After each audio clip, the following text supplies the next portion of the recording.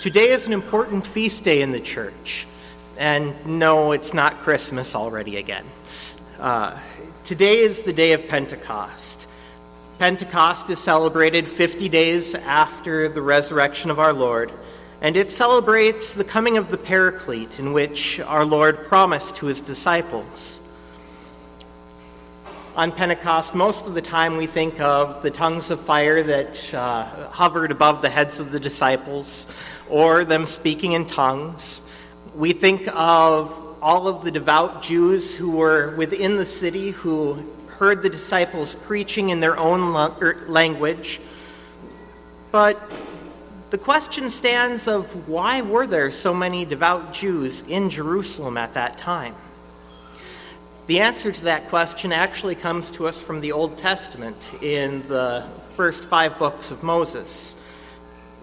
We see where God institutes 3 different feasts that are pilgrimage feasts, where Israelites travel to Jerusalem.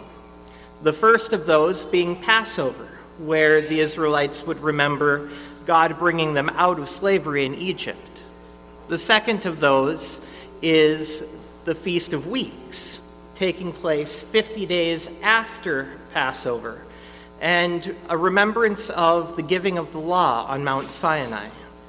The final being the Feast of Booths, which is where the Israelites remembered God being with them as they roamed the desert for 40 years. Pentecost aligns with the Feast of Weeks, but our gospel lesson this morning aligns with the Feast of Booths. In this text, we find Jesus crying out, "If anyone thirsts, let him come to me and drink." This would not necessarily have been strange to the people to hear, because living in a desert climate, you probably are thirsty a good portion of the time. As many of you probably know, when you're in a hot weather situation, whether it be 4th of July and being out in the hot weather, or even a nice day like today, you tend to get a little bit thirsty as the day goes on. It's the next part that was surprising to the Jews. Jesus continued, "Whoever believes in me, as the scripture has said, out of his heart will flow living water." With these words, Jesus revealed that it's not an earthly thirst that he's talking about. Instead, it's a spiritual thirst, which stands the question, do we thirst? To answer this, we must identify what causes this thirst that Jesus is talking about. Our text declares that if anyone thirsts. So let's look back and see where this thirst comes from. When we look to the beginning of Genesis, we see God looking on all that he has created and seeing that it is very good. God's creation is in communion with its creator and lacks nothing. His creation is perfect, but this doesn't last long. In 2 short verses later, we see sin enter the world.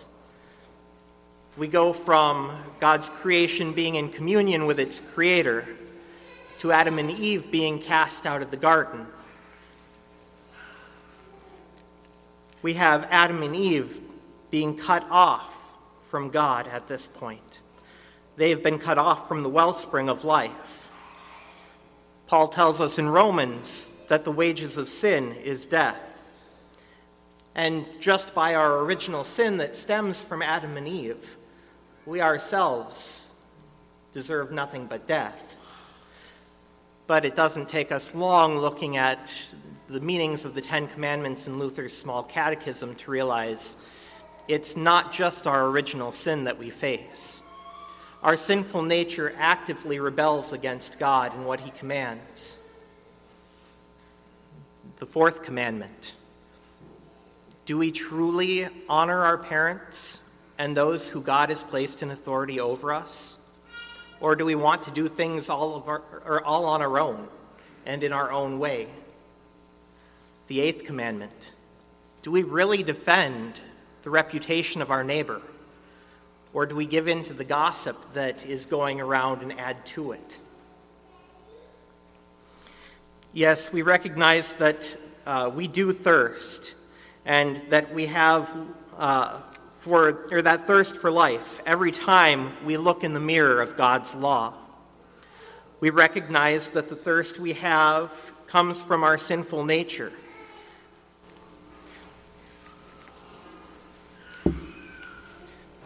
We thirst, yet in ourselves we can never quench this thirst. Yet Jesus does not leave it as if anyone thirsts, but continues, "Let him come to me and drink." God in his mercy did not leave it at us being cut off from him, but sent our Lord and Savior, born of the Virgin Mary, to become fully man. He suffered, he was put to shame, and he was put to death for us on the cross of Calvary. This is not because of anything that we could have done or have done that God did this, but it was all out of his grace and mercy for his creation. If you were to go to a funeral and see the deceased, you couldn't tell the deceased that if they were to just will a little bit harder, they could live. It doesn't work that way. We also, dead in our sins, could do nothing about it. It's by the grace of God that our sins are covered by the blood of Christ, the blood shed on the cross of Calvary.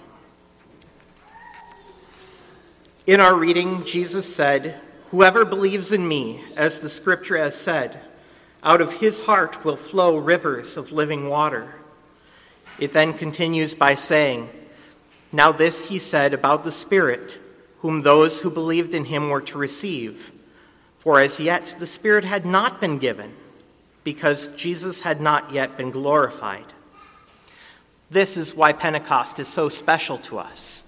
It is on this day of Pentecost that the Spirit was given upon Christ's bride at the church.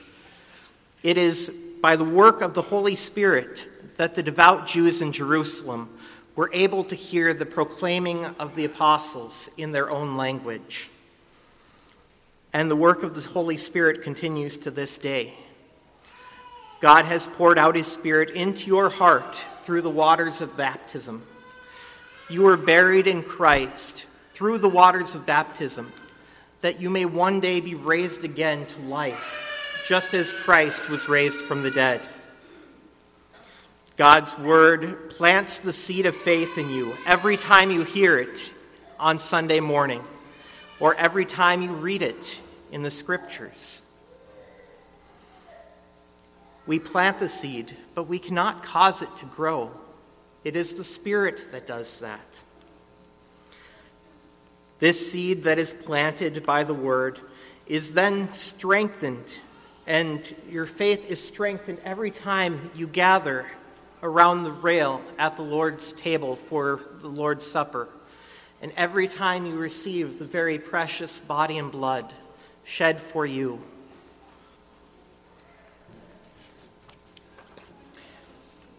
I want you to open up your hymnals and read with me the second verse of hymn 699.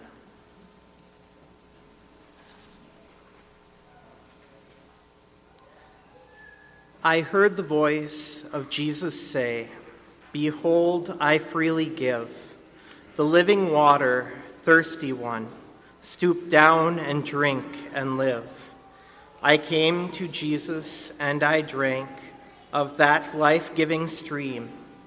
My thirst was quenched, my soul revived, and now I live in him. If our thirst has been quenched in Christ, what does this mean for us as Christians? The gospel this morning tells us, out of his heart will flow rivers of living water. God has called us to be his children, to proclaim the gospel to the whole world. This is not just done by the pastor on Sunday morning. That is the public proclamation of the gospel. But we proclaim Christ crucified every day in our vocation. whether that be as parents, as you are raising your children from infancy in the faith, whether that be as children, as you listen to your parents in what they are teaching you. We do that in our vocation of work as we serve our neighbors. Today is Pentecost, the day in which God sent the Spirit upon his church. Our text shows us that as sinful beings, we do indeed thirst. Yet God in his mercy sent his Son to die for you. Your thirst has been quenched, and now rivers of living water flow from your heart. In this you likewise bear witness to the world of what Christ has done, and that you have been made his own. In the name of Christ.